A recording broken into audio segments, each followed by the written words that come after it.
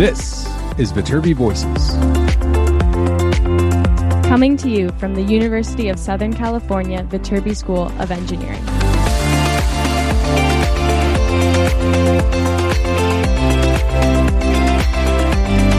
We're here to give you the inside scoop about research, classes, student life, and so much more. All of these shared from our students, faculty, and other members of our USC community.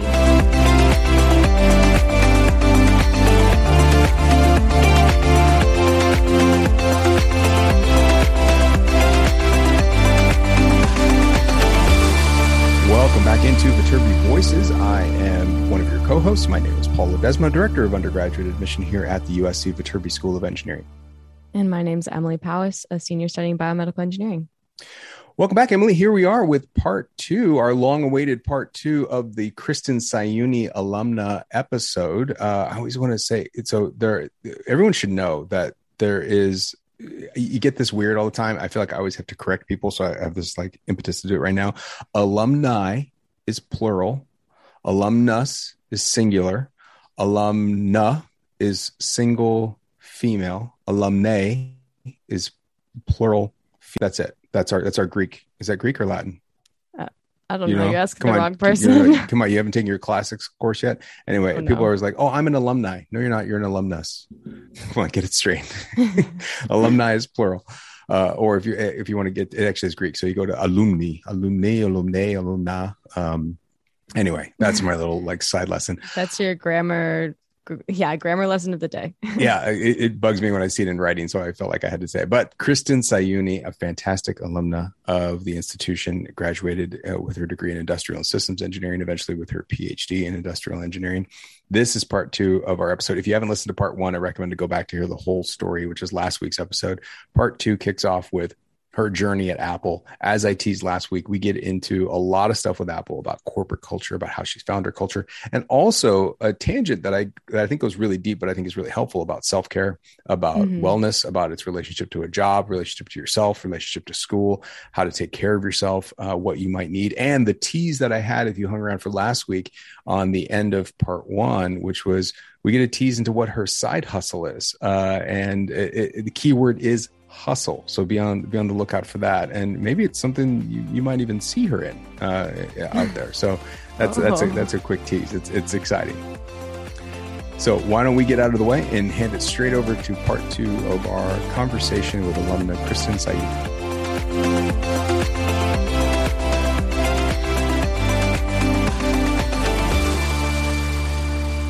Yeah, and again, I know there's treading on weird water here, but is there anything you can tell us about what you're doing now?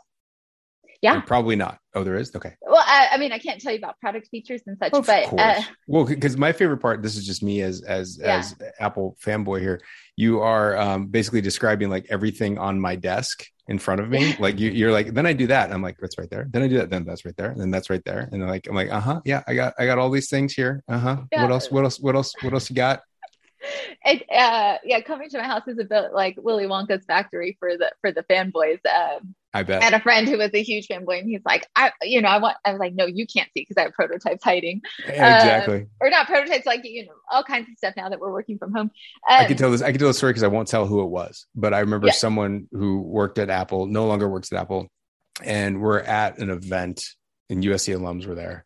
And we're talking, and I was like, I know you can't tell me anything, but like, what's going on? And he's like, well, I do have this prototype. And he pulls out this prototype, and he's got his real phone, like his phone is using, and then the prototype phone.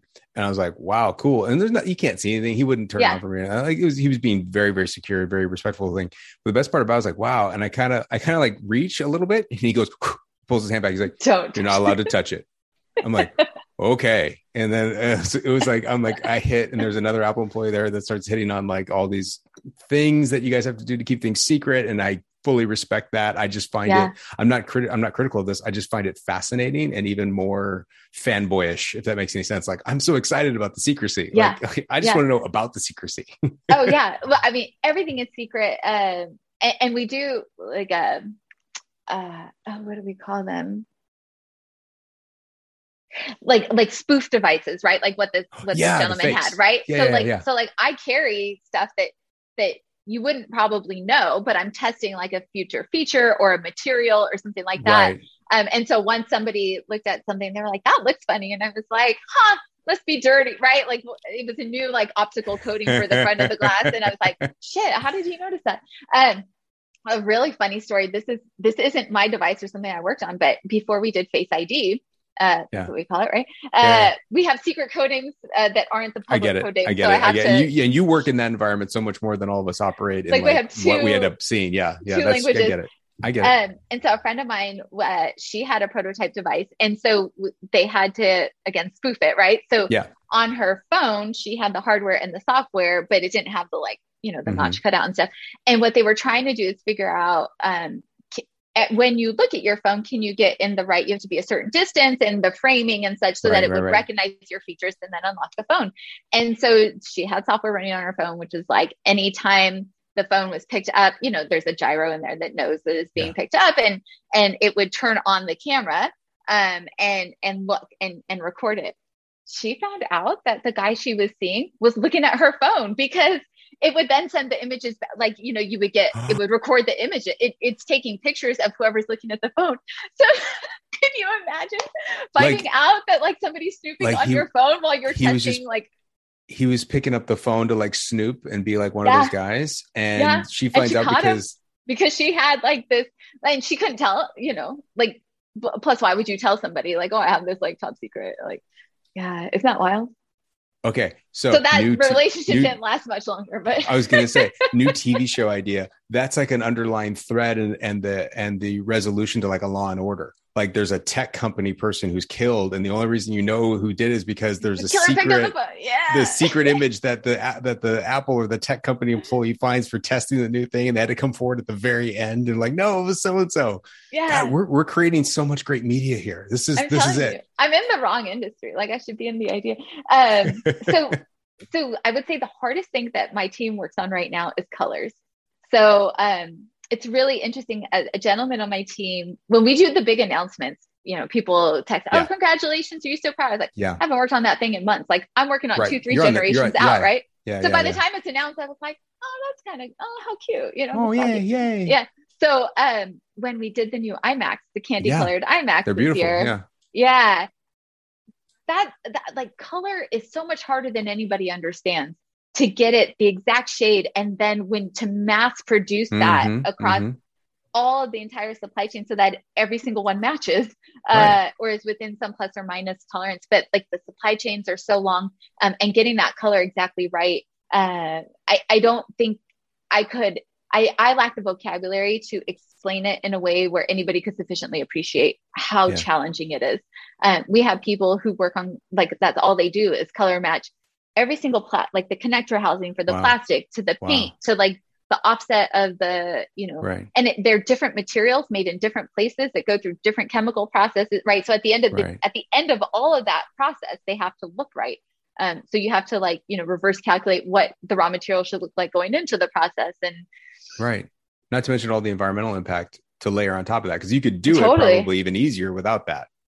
Texturing is something that, I'm really proud of like all the environmental work we've done around texturing, because back in the day, like even when I started, like we were using HF acid to etch and like, that's an industry standard thing. Like, well, we're not going to do that. That's nasty and gross. Right. So what I'm really proud of is we do things that are really hard and are really expensive because they're the right thing to do.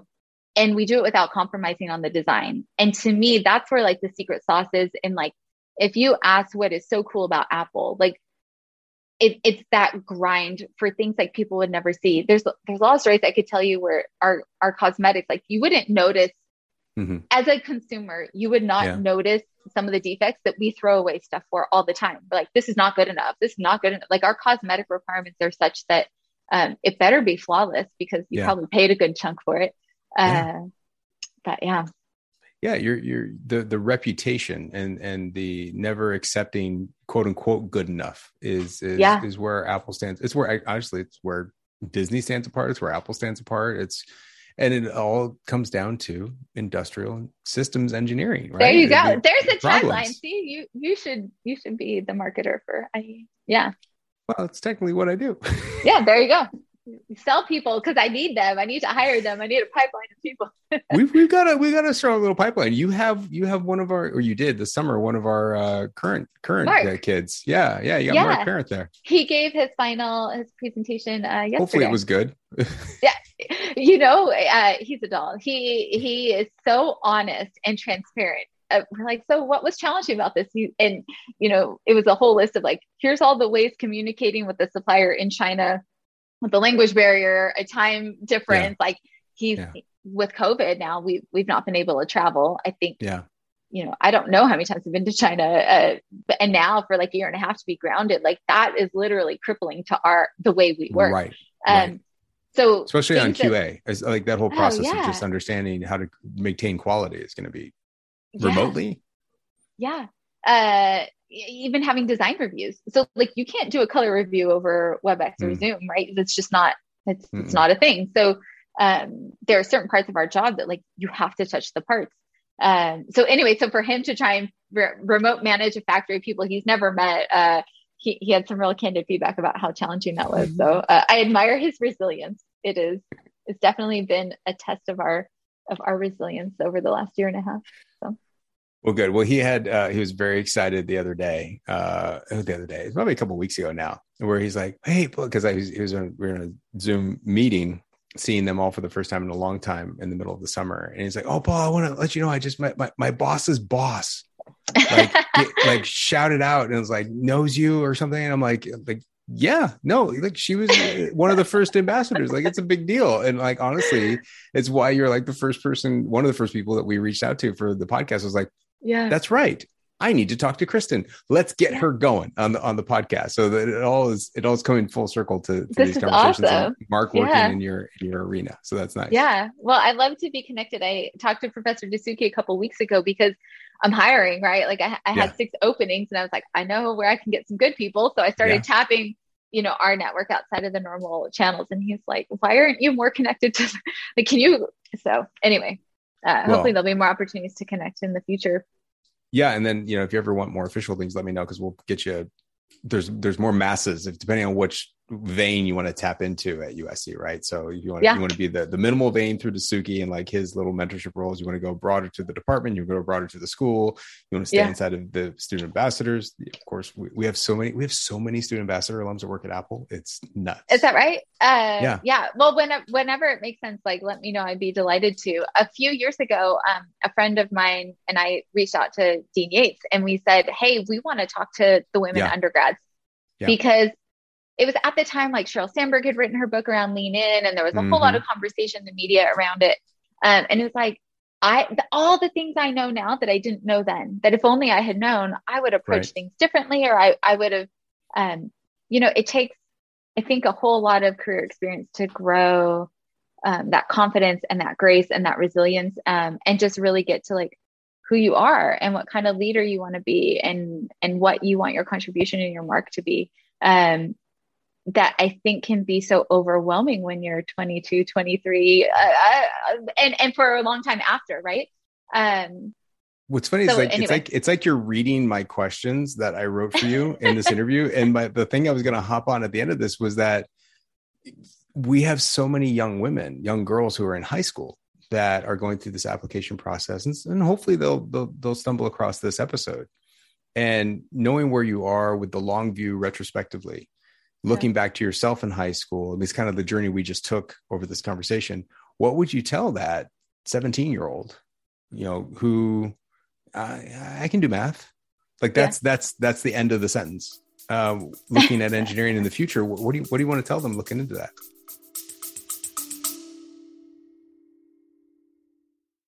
Hey, y'all, sorry for the interruption, but I wanted to let you know that we have a number of campus visit programs available to you right now. If you want to check out what campus is like, if you want to learn more about the Viterbi School of Engineering, go to viterbi.link/visit. That's VITERBI.link/visit, where you can learn about our Viterbi visit experiences that happen on most Mondays, Wednesdays, and Fridays. We have some virtual events that happen on occasional weekdays and occasional Saturdays.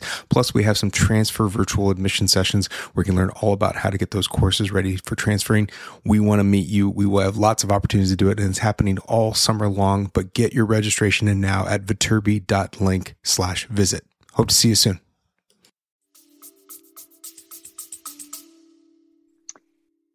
I would say like the world is your oyster. There is so much opportunity, and we need that diverse perspective. Like there are things I can't tell you at Apple about, like I can't give you specifics, but like you need a diverse population to get it right. Like Face ID, we need faces that look really different.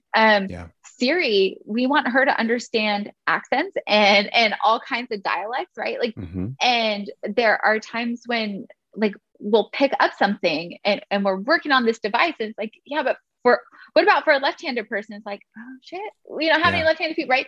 And so women represent this voice that I'm not getting into statistics, right? But like it would just be great to have more chicks in the room. You know, I have never been the person who thought like, oh, poor me, I'm just a girl engineer, right? But like, I can't tell you how many conversations I'm in where I'm the only one. And I never paid attention to it until maybe, you know, I won't say it never bothered me, but it is something I noticed. And for every step of my career, there have been conversations where I was the only one. What I won't lie to you about is like, there are a lot of challenges we need to go solve. There is still rampant discrimination and things that like, oh my God, it's 2019. Did that really just come out of your mouth? Like, or like you are a walking HR lawsuit, right? Like, would you please kindly watch yourself?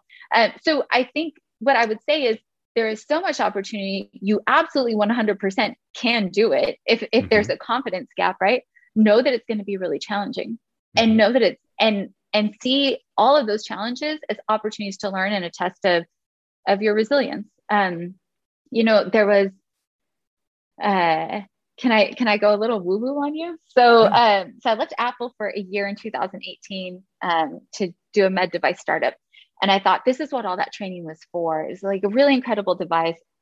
I like the world needs it. The world needs this company to be successful. And they were on the East Coast. And I thought, well, this is what I learned manufacturing and engineering for, is to go help and make this super compelling product that's going to save lives.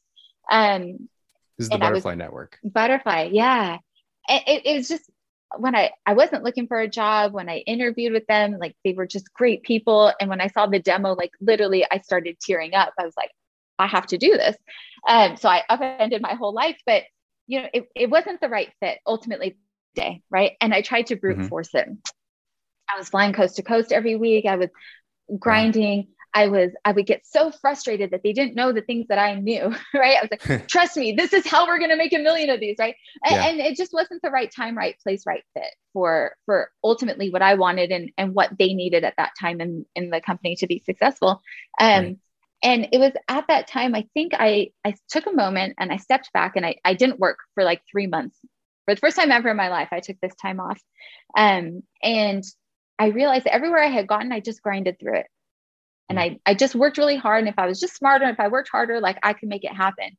And I sat back and I thought like, well, what's the point of all this? Right? Like I've made my millions at Apple.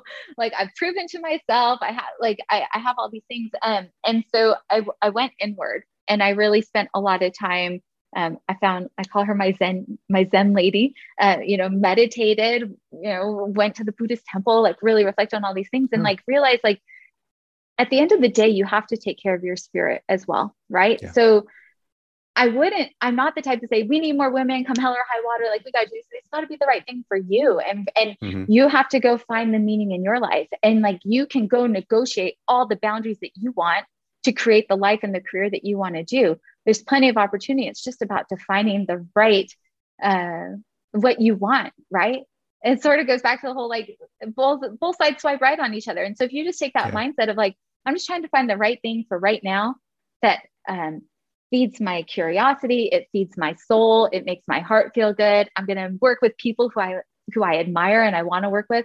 Like there's nothing sadder to me than people who are unhappy in what they're doing. Yeah. Anyway, I didn't mean to go all woo-woo on you, but I think I would say to those ladies, like, yeah, sure, try it. If it doesn't work out, like, will you learn something, right? Right. if it does work out and you're really good at it, but you don't like it, like, okay, well, can we make a slight pivot on that? Like, I remember your comment about the compass, right? Like, 3 degrees left, like a couple of degrees right? Like, just let's just make some adjustments. Sometimes you need a big adjustment. Sometimes it's fine tuning. Sometimes it's just finding the right person who will believe in you and who will encourage you and pick you up when you're dusty, right? Yeah. So anyway, you remember my comment on the compass?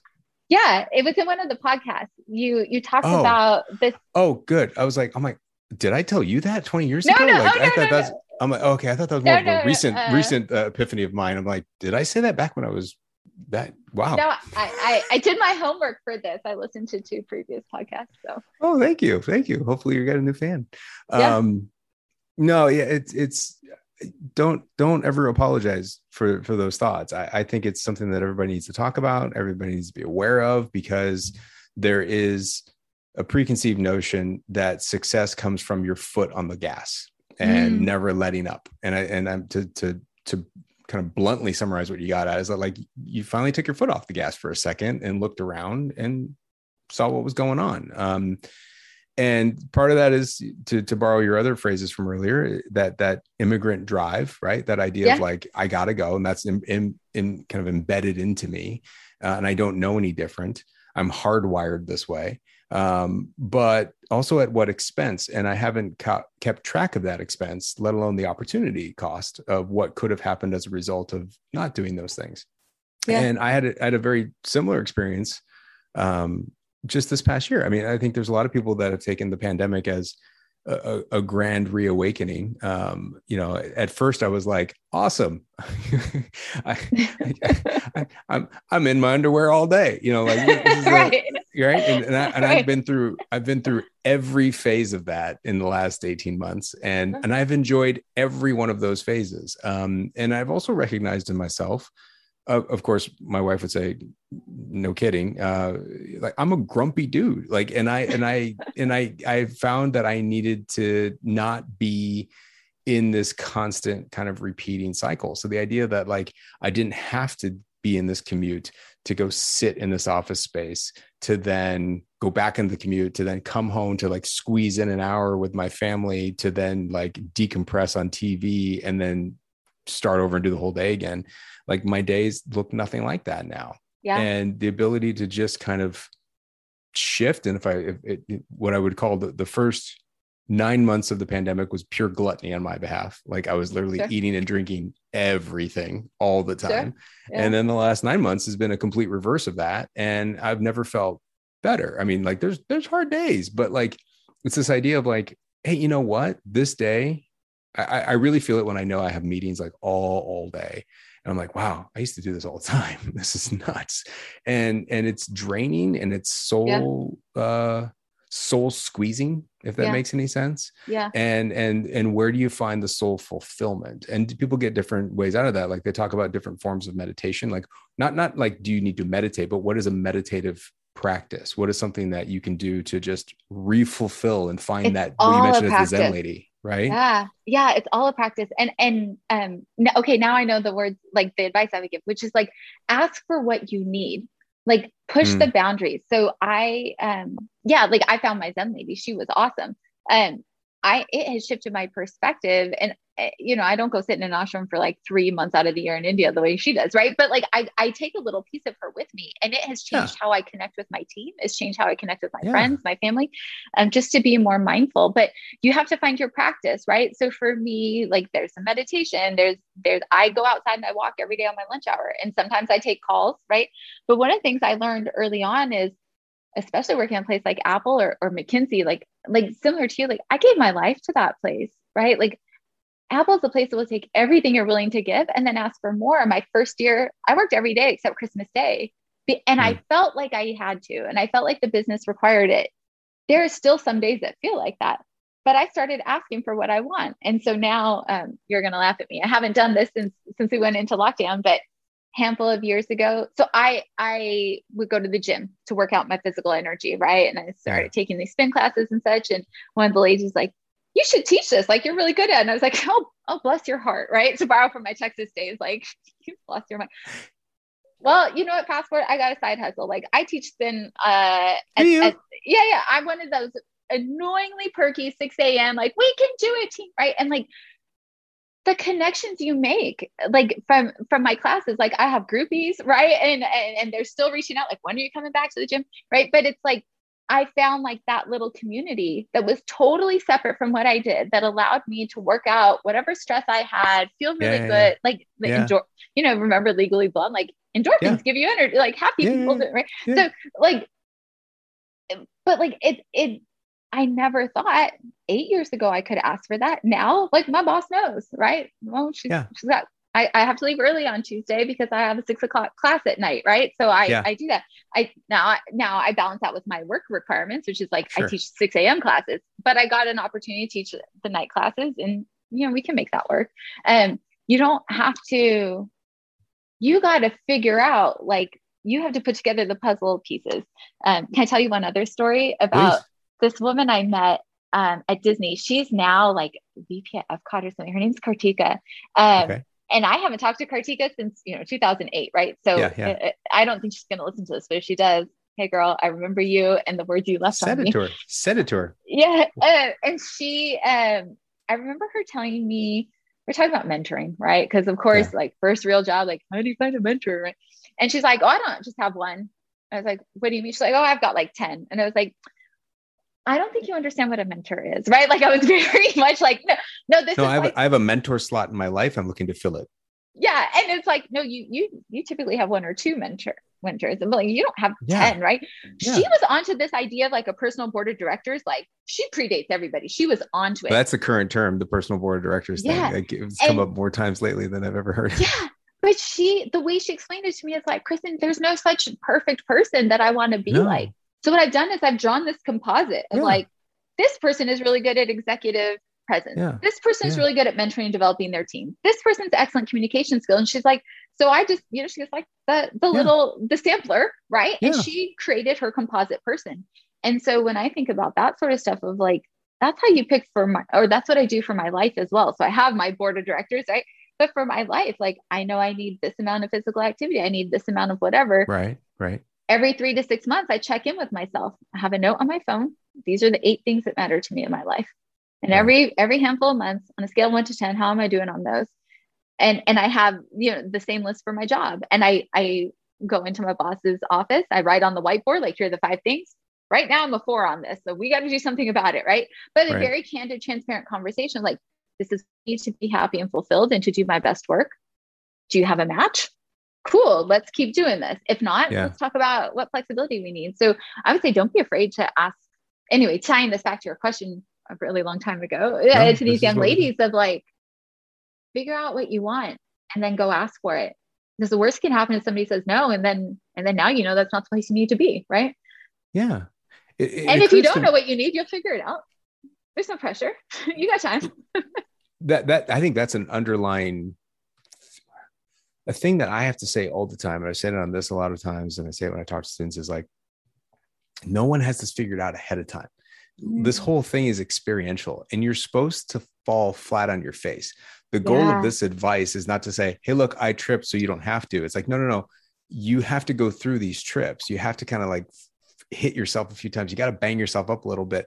But the point is that you shouldn't, because I think this is the issue with the current generation is that it's, whether they call it the information generation or whatever you want to get into, is that they have so much information available to them that they feel like they can do all of their advanced research to never make a mistake. And I commonly refer back to Yelp. Like you can't Yelp your life. You can't like that's so much pressure. Yeah. Right. Like you can't see like, okay, here are all the Thai restaurants in my neighborhood. Here's the average rating. Here's the best items there. And like predict your future meal perfectly. You can't do that for your job. You can't do that for your life. And I would argue you can't do that for food either. Yeah. But like that's where they're growing up with. And they choose college, or they think they're going to choose colleges that way. They choose their majors that way. They choose what they think their career path is that way. And as well as everyone else that their career path ain't going to be like that. Hey everyone, this is Paul. Sorry for the interruption, but I wanted to let you know about a new feature we just unlocked. It's about sending us questions or comments via text. If you go to your podcast player, check the show notes. There's a link there that says send us a question or comment. It may be on our next episode. So go in there, send us a little quick text message. Let us know what your questions are. Let us know what your comments are. We'd love to hear from you. So we can't wait to see it. Now, back to the episode.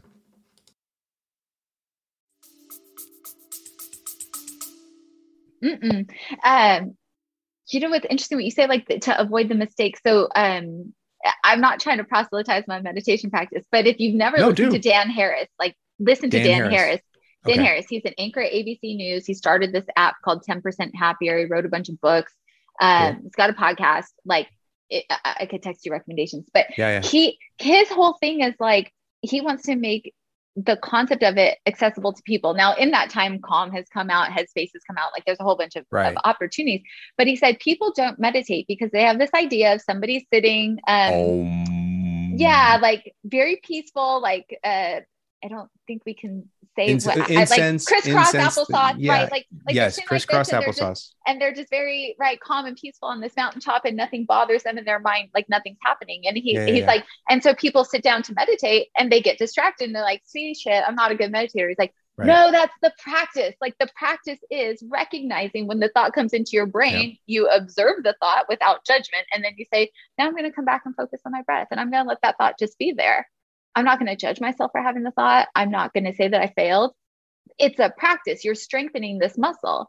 And over time, right? Just like if you're working out at the gym, like, you're strengthening this mindfulness muscle that then gives you the space to just be aware of, like, you know, when I'm so pissed off, it's like, no, I am reacting. Like, why am I reacting to that? How does that feel in my body? And like, you just get curious about it. All of a sudden you stop being pissed off at the guy who cut you off in line at Starbucks, right? And like, that will change your life, like over time, compounding, right? But it's like everything is a practice. And so like this avoiding failure is like, that's silly. Like like, that's how you learn. Like, that's the good shit right there. So I just realized I said shit probably like 20 times on this podcast. Hopefully, can you bleep it? Okay. Or it's okay. I didn't want to stop you. I didn't want you to become self-aware. We're grown up. We'll figure it out. It out. I think I'll leave it in. So here, okay. So I have a personal question, and then I have an important question about identity, and I'm going to tag that now so I don't forget about it. But I've lost track of my personal question. Oh, meditation. Yeah.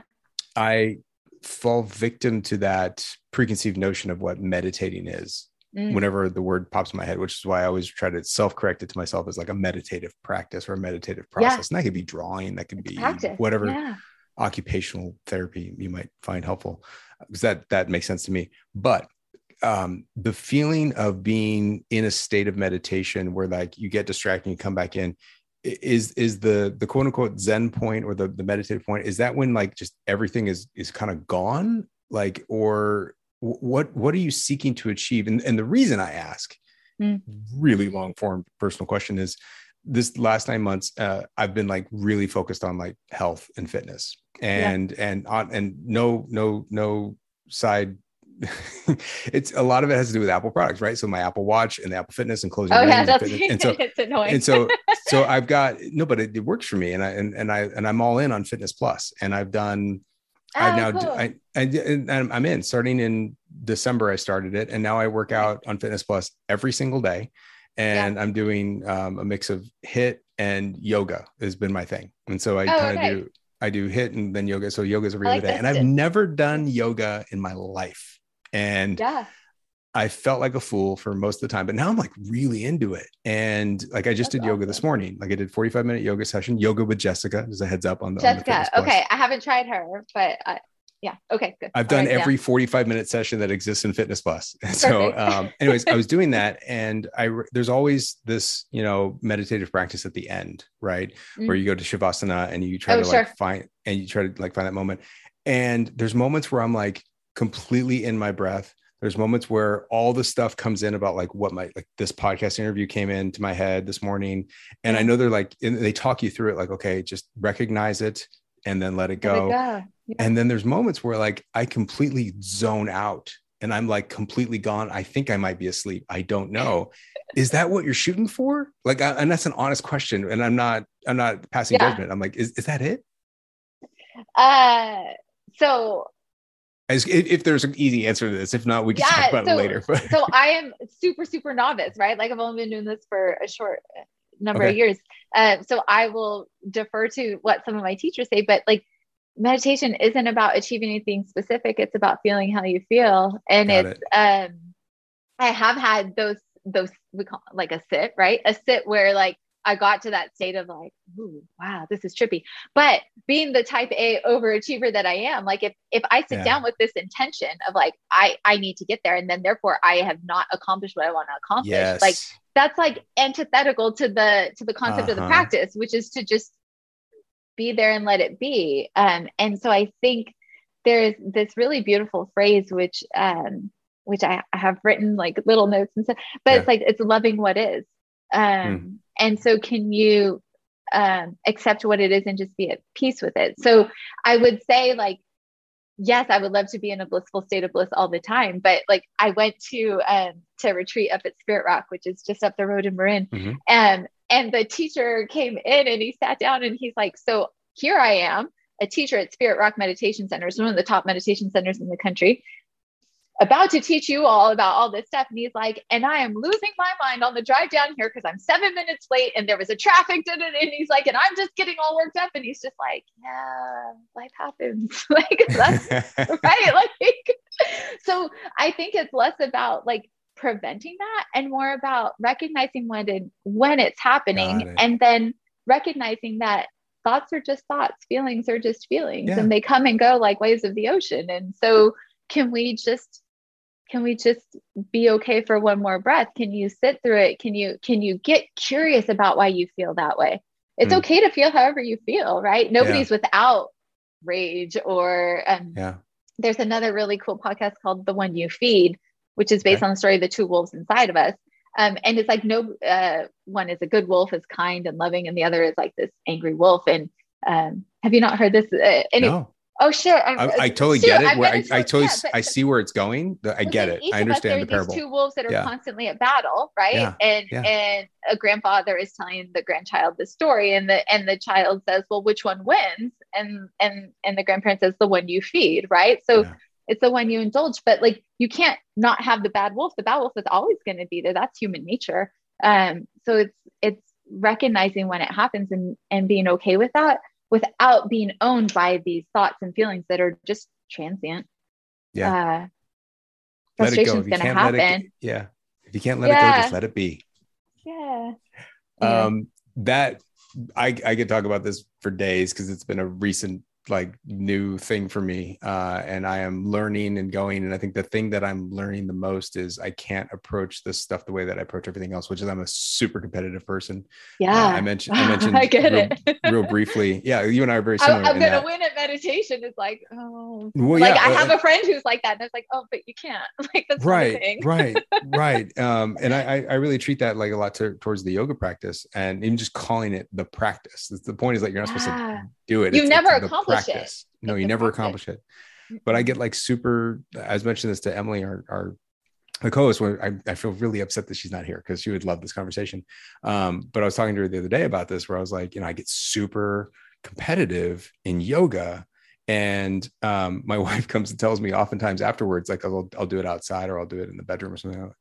And she'll show me, she's like, I don't think you're supposed to yell and get angry in the middle of yoga, because I get like really pissed off that I didn't accomplish this one thing, because I shouldn't be able to, but I really want to. Like, for example, like crow is a thing for me. Like I want to get that down. And today I got a good part of it. Like, not there yet. I can't hold it. That's awesome. I held hen today. I held hen, if you're familiar with hen, or if that's what it's called, but it's like kind of like a crow. And I did baby crow today. And I was like, I'm doing some cool stuff. Like, I feel really good about it. But then like, I know that today, a good day, next time I do it, I'm going to fall over doing something and I'm going to be super pissed off at myself. And that's where I have to realize that's the point of it, is like this ongoing practice, and you breathe through it and you let it go, you let it be. And that ends up being your day afterwards. And it's a nice setup to that. And I'm just, so I'm thankful for these comments, and I'm really appreciative of you just sharing your soul a little bit here.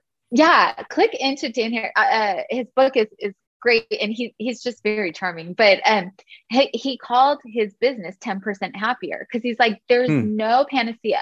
Like there's no magic. Like, oh, No. if you sit for 20 minutes every day, like all of a sudden you won't have problems. He's like, but it might make you 10% happier. Huh. Yeah, And then there's not a level up on happy. Like I've accomplished it now. Yeah. Yeah. Right. But then it pays dividends. And that's his point. It's like, well, next year you're 11% happier. And then you're like, whatever it is, Yeah. 1.2, whatever. Right. Right. I can't do that kind of math anymore. But like, that's his whole point. And like over the long time, like there's ups and downs every day, but over the long time, it's sort of like the stock market, right? Like over the long term, the trend is upward. But day by day, if you watch that stock ticker, you're going to drive yourself nuts. Like, don't check your E-Trade account every day. Totally. Once a month. I want to be mindful of time because I know that we've gone I feel my bad. projected time. I'm fine. I want to make sure you're okay. I'm good. Because I have one last question for you. And this is, it's important to what we were talking about before, which is that it occurs to me that there's a thread in this entire conversation that I hope people have listened to this whole thing. I might have to break this up into 2 episodes because I want people to actually. I was going to say you're going to have to edit a whole lot out of this. No, I'm not taking a thing out. I'm not taking a thing out, but I think I'm going to make it 2 episodes. Okay. There's a thread in this entire conversation that I hope people are getting to at this point. I'm going to jumble my words here because I don't have a real clear thought on it, but it has to do with identity. And it has to do with how you viewed your identity coming into engineering, how you viewed or you self-identified going into different jobs. And there's a lot of things about like, I'm not a nerd, like I'm not X, I'm not that. And then advice to women, like, like maybe it's because you don't see yourself identified or representation in different areas. I guess I don't really have a question here, but like, are you seeing the same thread that I am in kind of your life? How do you think about identity and how you think about like how identity is important in kind of the future of building of a more diverse and equitable workforce and solving problems?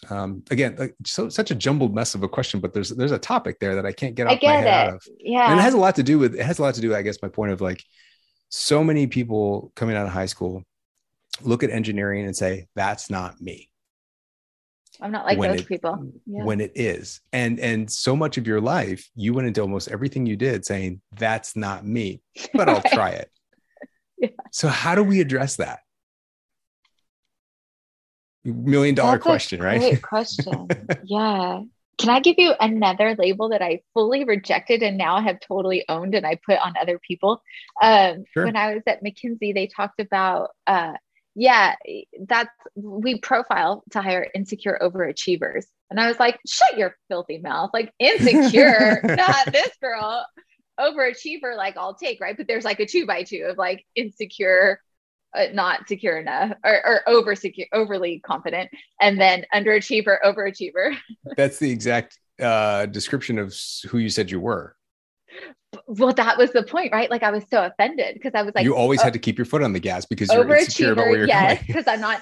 But that was their point. It's like you never like you. In the 2x2, you have overachievers, underachievers. Nobody wants an underachiever, right? I shouldn't say nobody, like not a company like that, right? And then insecure or overly confident, because I don't think oversecure is the word. The overly confident person isn't going to work that hard. The insecure person is going to want to prove themselves over and over. Yeah. And so it was like, I totally rejected it. And then I was like, oh no, that's actually grossly appropriate. Like that is like, oh, and then I felt some shame about that. Right. But it's true. And I think that's a personality type that is attracted to these types of roles. Like that's a personality type. Almost like Steve Jobs, like here's to the crazy ones, right? The people who are crazy enough to think they're going to change the world are the ones who do. So it's what drives that motivation. So, the people who are here really want to do that stuff. And what I would say to them is let go of the insecure piece. Like here's another woo-woo person for you, Brene Brown. Like you are worthy who you are, exactly who you are right now in this moment. There's no, if only I had this, if only I was thinner, younger, more beautiful, smarter, more accomplished. If only I had X in my bank account. Like, no, you are worthy of exactly who you are. And so, is there like an identity I find, I might throw back to my old friend and say like, it's a composite of people, right? I have fallen into this trap of feeling alone at work, right? Like I'm not like these people, or like, I'm not like that. And, you know, like at the end of the day, you come into life all alone and you go out of life all alone, not to be morbid about it. Right. But it's like finding that community of like, if you're looking for perfection, you run the risk of always being disappointed. Right. So it's like, can I just find the people who like, I really like this about that person, Right. really like this about that person. Right. One of the things I've realized over time and my frustration, a lot of frustration that I've had in my career is, you know, when you're a little kid, like you grew up thinking, oh, the teacher knows everything because the teacher's the authority, or like the doctor knows everything. Sure. We always trust the doctor. Now I'm old enough to be friends with teachers and doctors who I went to school with, and I was like, oh boy, right? Like, that's not actually true. Like, party with that person, right? And, but like, I know what kind of bad decisions they make in their real life, right? So everybody is human, and so as long as I had this expectation that like the person above me, like on the org chart, like my manager, my leader, whoever, they're just in that role on the org chart. It doesn't mean that they are a superset of me and that I'm aspiring to be that. Right. So like I have people at work call me boss, and I was like, what's wrong with you? Like, we are coworkers. Like, we are here to do our best work together. It's my job to enable you to do all those things. So I would say like, I feel like just as not well defined as the question is, my answer is super rambling, but I think from an identity, I think from an identity perspective, just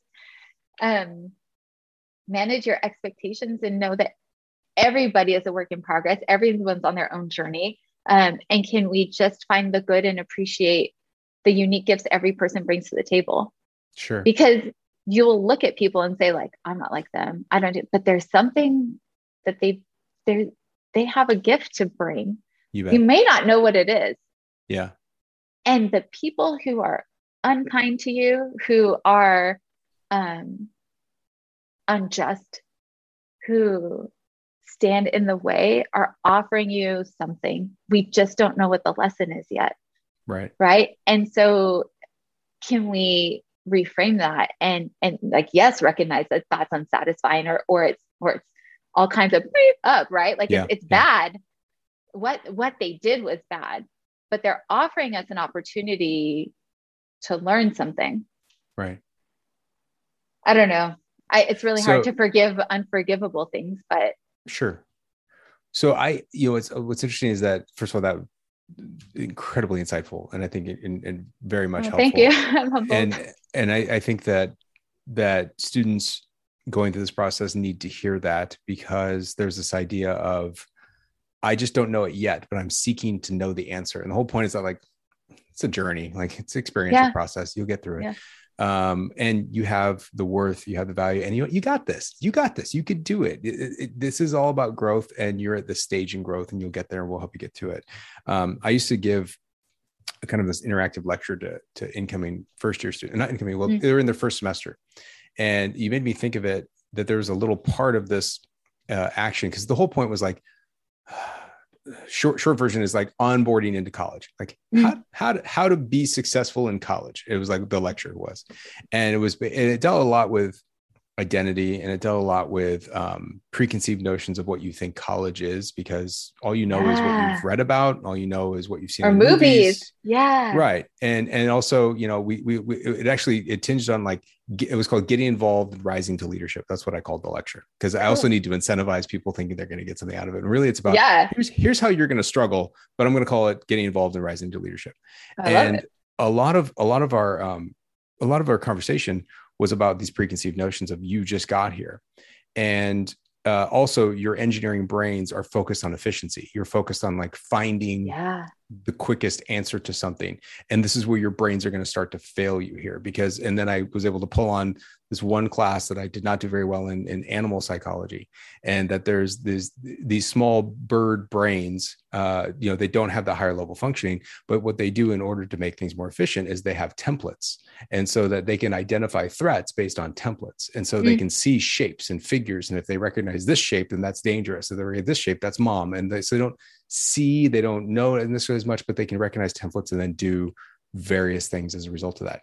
And what I proposed to them was that as an engineer, you've created templates before you got here, and you've pre-identified people in your dorm. Like and I narrowed it down to be kind of like social identity issues, like, oh, that's the jock, Yeah. that's the sorority girl, that's the nerd, The that's the Breakfast one. Club. Yeah, the Breakfast Club. Thank you. Yeah, you break it down to the Breakfast Club, and all of a sudden you're like, okay, cool. So that's how I'm going to navigate my social situation without ever taking the time to just kind of absorb. And it's going to go for a long period. And you don't know how many people you've completely shut out of your life because of your templates, and how many people you welcomed in and they weren't actually there to begin with. You just thought they were, when they're on their own growth trajectory and you're on your own growth trajectory, and you might be going in different directions. You just happen to be passing at that one moment. Yeah. I mean, everybody goes to college has these horror stories of like people they met their freshman year that they thought was going to be the best friend for the rest of their life. And all of a sudden it's like, not at all, not for me. And whether that's anger or whether that's just, we kind of like went in these different directions,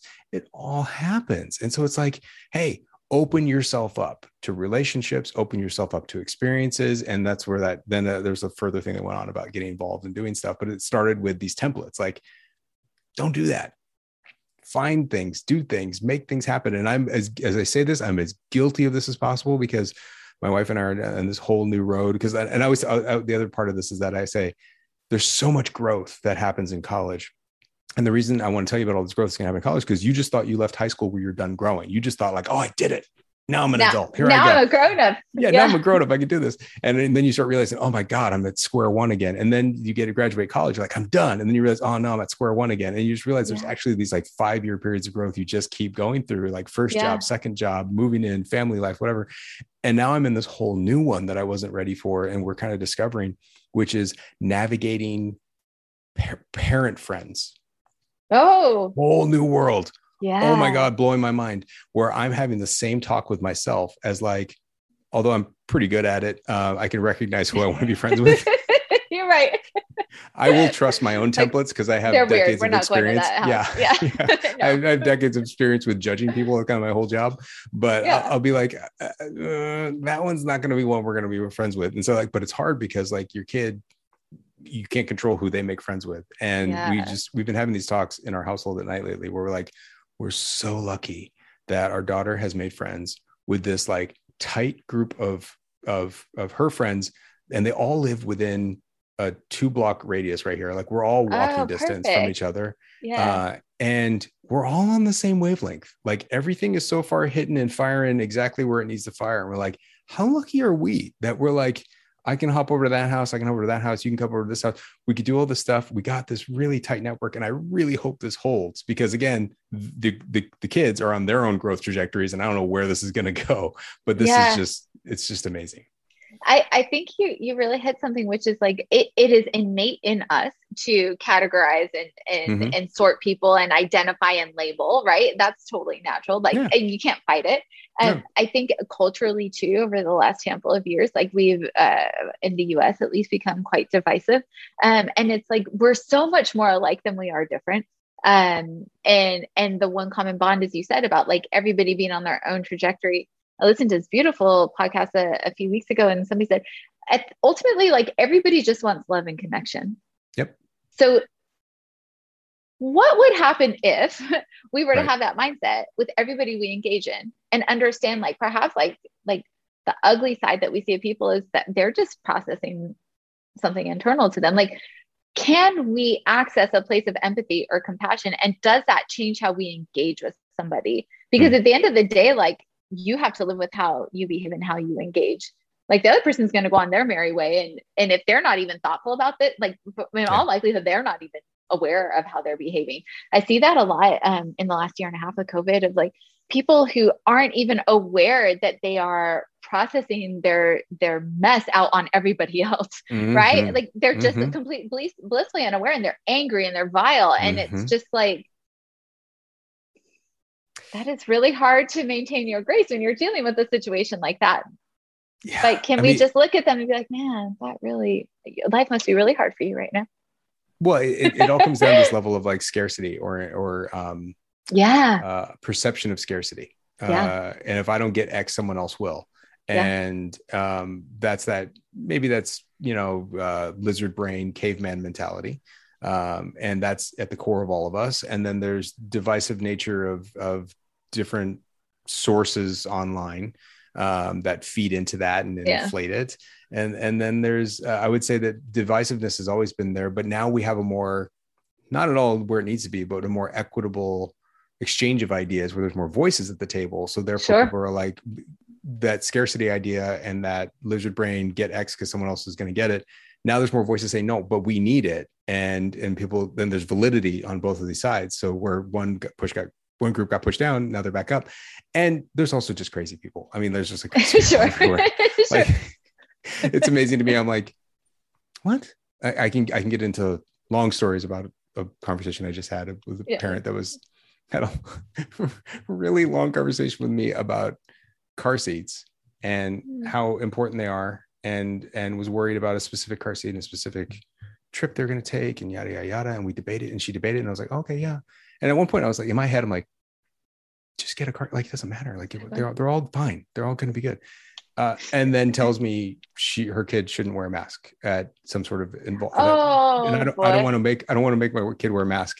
I was like, wait a minute, 5 minutes ago you were tripping out about a car seat for an hour-long drive, and you don't want to make your kid wear a mask at this one event indoors, yada yada yada. Please reconcile that for me. Like, I didn't get into that conversation. Yeah. I didn't get it, but this is the conversation I had in my head, and I just kind of walked away. And again, I was like, we are not going to be friends with this group. Yeah. There's a whole lot that like you just can't make sense of. And I think that is so frustrating as engineers, right? Like you mentioned, we try to be efficient, but we try to make sense of everything. And I think coming to peace with like that's not going to happen. You know, I, at the risk of oversharing, like I was in a relationship and he accused me of trying to program manage our relationship because like we had a disagreement. And I was just like, okay, what's your problem? And he said, well, you did that. I was like, okay, well, can we just like I tried to problem solve it, right?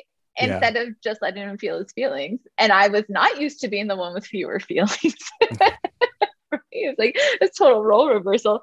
But it's like some things just need to be felt. Some things just take time. Some things are just not ever going to make sense. And as engineers, we're trained to get all that figured out very quickly and make sense of it. And there are facts, and we don't. I think if there's one thing, I think if there's one thing I would advocate to be added back into engineering curriculum, it's something about human interaction and emotions, and because that's, I think, the biggest opportunity and a differentiator to be successful in a long-term engineering career is like I at the risk that anybody I work with will listen to this, like we have some very emotional people who are like very, very talented engineers, and they don't know how to process their emotions. They don't know how to work well with others. And it's like all that stuff you were supposed to learn in kindergarten, like maybe you missed that day in school. But it becomes so limiting for them, because at the end of the day, like if you want to advance, if you want to be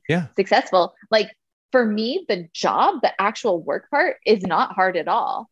It's how do I connect with the 46 people standing in front of me and get them to do their best work? Like what's getting in the way of this one? Like and sometimes people are like, I want to be, a manager or whatever. It's like, are you sure you want to deal with all the HR shenanigans? Right. Like people bring their whole selves to work. So this one had a fight with her husband on the way in, or this one's kid is sick and hasn't slept in 3 days. Right. Like, okay. Like, again, it's a changing set of cards every day that we play with, but in the day, like if we just believe in everybody has good intent, I don't think you can make a bad decision. And sometimes you might be wrong, but it's true. I think that's something engineers need to learn. I think everybody needs to learn. I was going to say that's not related to engineering. Yeah, that's just working, and that's working with people, and like there's no higher state of emotions than working at a university. I can't imagine. We've got all sorts of types, and I'm one of those types. Like it's with at the risk of oversharing on my end. It is fascinating to me how much different my daily life is because I'm in Zoom meetings, not in in-person meetings, and it's really for the betterment, because the amount of either stress or frustration or just like whatever happened at that meeting, I take to the next meeting or I take home. I don't have that over Zoom meetings. And I think there's a difference. I was again, talking to my wife the other night, and I was saying, God, what's really great is I'm in these meetings that maybe 10% of it relates to me, but I still have to sit through the rest of it. In Zoom, I'm on mute. And in person, I would have felt, because of a competitive nature, maybe because of just, I want to feel like I'm doing a good job, maybe because I want to feel like I'm contributing, or I don't know, maybe because I'm cocky and I think I got great ideas. I would constantly be like, well, have we thought about doing this? Or what if we did this? Or what if we did that? Because the way we do it is pretty awesome. And I think that would help you guys. And I used to thought that was the way to do stuff, but I realized that's a core of so much stress and so much emotion and frustration, and maybe would build on something, or I would bring my whole self to that meeting in different ways. Maybe I would be angry, maybe I would be tired, maybe I'd do whatever, and being as owning as I can of my emotions. But now I'm on mute. And I get to listen to things and like, yeah, that's a rough problem. I'm not involved. It doesn't involve me. I don't need to insert myself. And I've just really appreciated that for myself. I'm trying to learn that if and when we do get back to in-person meetings, will I be able to keep myself on mute? It's going to be a new challenge of mine, a new mantra of mine for the in-person stuff. Yeah, it's so hard. It's so hard when you feel like you know something better than another person. Now, just like, just do this. It's so easy. Oh, God, tell me about it. That's probably been the theme of feedback throughout my career. that's for a whole nother conversation. So, yeah. Anyway, I love you. I love this conversation. It is fun. So much fun. I am totally going to break this up into 2 episodes because I think that I'm glad you think some content is usable. I was like, hoping all of this is usable. None of it is being cut out, and I am so thankful for this. And I'm hoping that people find. One, I'm biased, right? It was great to catch up with you and see you after so many years, nearly 20 years, and just to see how everything is going. And I'm so happy and for you, and I'm so proud of you, and really thankful for you to not only just be a great representative of the university, but to be a part of my life and where I started professionally. And you'll always kind of have that spot for me. So thankful. I'm thankful to you. And, just for a quick moment, there's so much that I learned about being a professional from you and Carrie and Jason and Chris, because I considered you guys like my buddies that I was somehow kind of managing. I basically learned how to manage from the 4 of you, to put it as bluntly as possible. And there's been so much growth since then. And I refer back to those conversations and high stakes emotions and projects that we worked on consistently to this day, about how to work through communication issues, scoping, vision, creativity, editing, all this stuff that we dealt with. And I'm incredibly thankful, lifelong thankful to everything that you've done for me without knowing it. And so I'm really thankful for you being here and passing on this wisdom to our current students and our prospective students. And I really hope people will go through these 2 episodes, because this is a big deal. And you not only are extremely successful, you're incredibly wise, wise. Thank you. Yeah, I'm glad it was helpful. I likewise, I think there are moments you look back on life that were pivotal, right? And so getting to be a part of, well, we were ESAs back then before we were VSAs. There's this thing as VSAs back in the day. Yeah. But just like you said, Chris and Carrie and Jason, I haven't talked to Chris or Carrie in a long time, but just kind souls, and how fortunate to have been on the journey for that short period of time with such kind people who you learn from, who you can think back fondly on. It's what a blessing. So thank you. I really enjoyed talking with you. I hope eventually we get back to campus and do some real things. So one of these days. Absolutely. I'll let you know when this goes out. It'll probably be a couple weeks. Awesome. All right. Have a great weekend.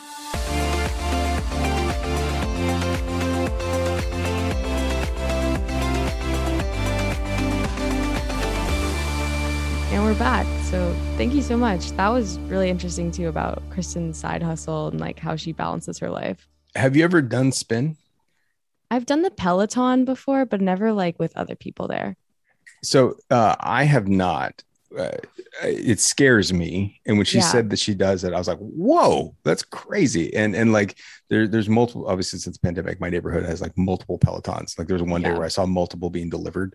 And now when I go for walks in the neighborhood, you can like hear the instructors yelling across the thing. And I'm always like, that just doesn't seem for me. Is it fun? Like people seem to really dig it who are into it. Yeah, my dad is really into it, actually. I've actually been super impressed with him. He does it like almost every single day. Wow. Like he does really hard rides, and he's always like, I was ranked like 50th in the nation today for my ride. I didn't realize my dad was so competitive, but I think that the Peloton really like motivates him because there's a global leaderboard. Wow. And I think he likes that he's better at it than I am. Okay. But it's fun. And every time I'm home, my parents are like, you should climb less and do the Peloton more. Like,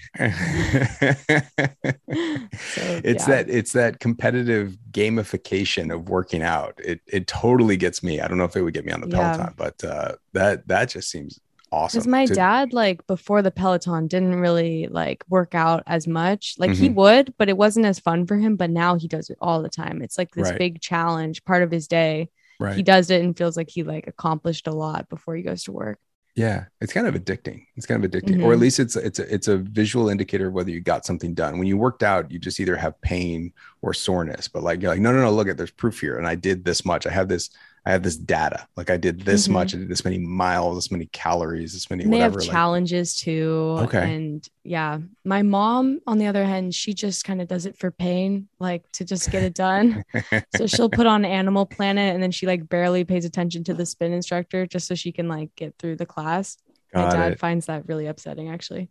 Oh, because she's not in the ecosystem. Like she's not like engaged. Yeah, he's like, that's not how you're supposed to do the Peloton. It has its own TV. You're supposed to watch that. Oh my God. I feel like we got to get him on to debate the Peloton usage. We got to get him on to describe it. Yeah. Now that they're empty nesters, this must be a more common conversation. I'm sure some of our listeners would love to hear from empty nester parents. So if you're a parent, to have your kids go off to become their own adults, and also how you fill that time with the Peloton or anything else that you're going to do, let us know. Send us an email, put a comment on the podcast stream, all that jazz. Let us know. And if we hear from enough for you, then we'll get the parent interviews going. That I think would be really cool. That would be so interesting. I'm just so excited about the podcast we have coming up. My team is awesome. They came up with some really cool stuff. So I'm excited for you guys to hear it. Can you tease a couple episodes that are coming? Just topics, broad topics. Well, we have one that is going to be less of an interview and more of a game. Okay. So I'm excited for that one. Yeah, that one. Okay, got it. It'll be kind of like a mix of people who know how to play the game and people who don't. So I'm super curious how this is going to turn out. This could either be the coolest thing we've ever done or a complete disaster, and that's what makes it exciting. Yeah, I think it'll be really, really interesting. And I mean that in the most positive way. Like I'm super excited about I don't know what's going to happen with this. I think it's gotten people really excited though. And we have way too many people interested in being on this episode. Oh, well then sweet. Then this is a good sign. Yeah. I think it would be fun though if we could record it in person, just to be in the recording studio and see everyone. Okay. But we'll have to see if that works out. Yeah. That's fine. If we could do that, let's do that. Let's get that set up. We can set up. We have the board in my office. We'll do that. We'll go back to the old school. Oh, yay. This is so exciting. Okay, cool. That's going to be fun. We have more alumni interviews coming. Oddly enough, with more employees at Apple. And which is just, I think, it's a weird coincidence. And it's going to be cool. We got some good stuff. We've got more episodes in our database and in our bank, Emily, than we've ever had. You've done such a great job of creating content. We got to release more episodes faster. So let's do that. If you are in our admission process, still looking at the school, reminder, Common App, it's there. Start filling it out. At least start it. Make sure you list USC as a school, and make sure you list your first choice major as one of the Viterbi School of Engineering majors. And that's how you do that, by listing any of the majors that are listed with VSE at the beginning. VSE for Viterbi School of Engineering.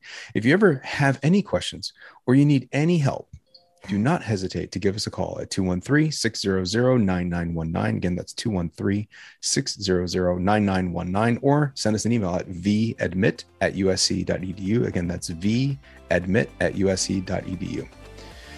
Emily, anything else we need to talk about this week? No, I think that covered it. I'm super pumped. All right. Well, hey, y'all. Thanks for sticking through this. We'll see you next week with another episode of Viterbi Voices.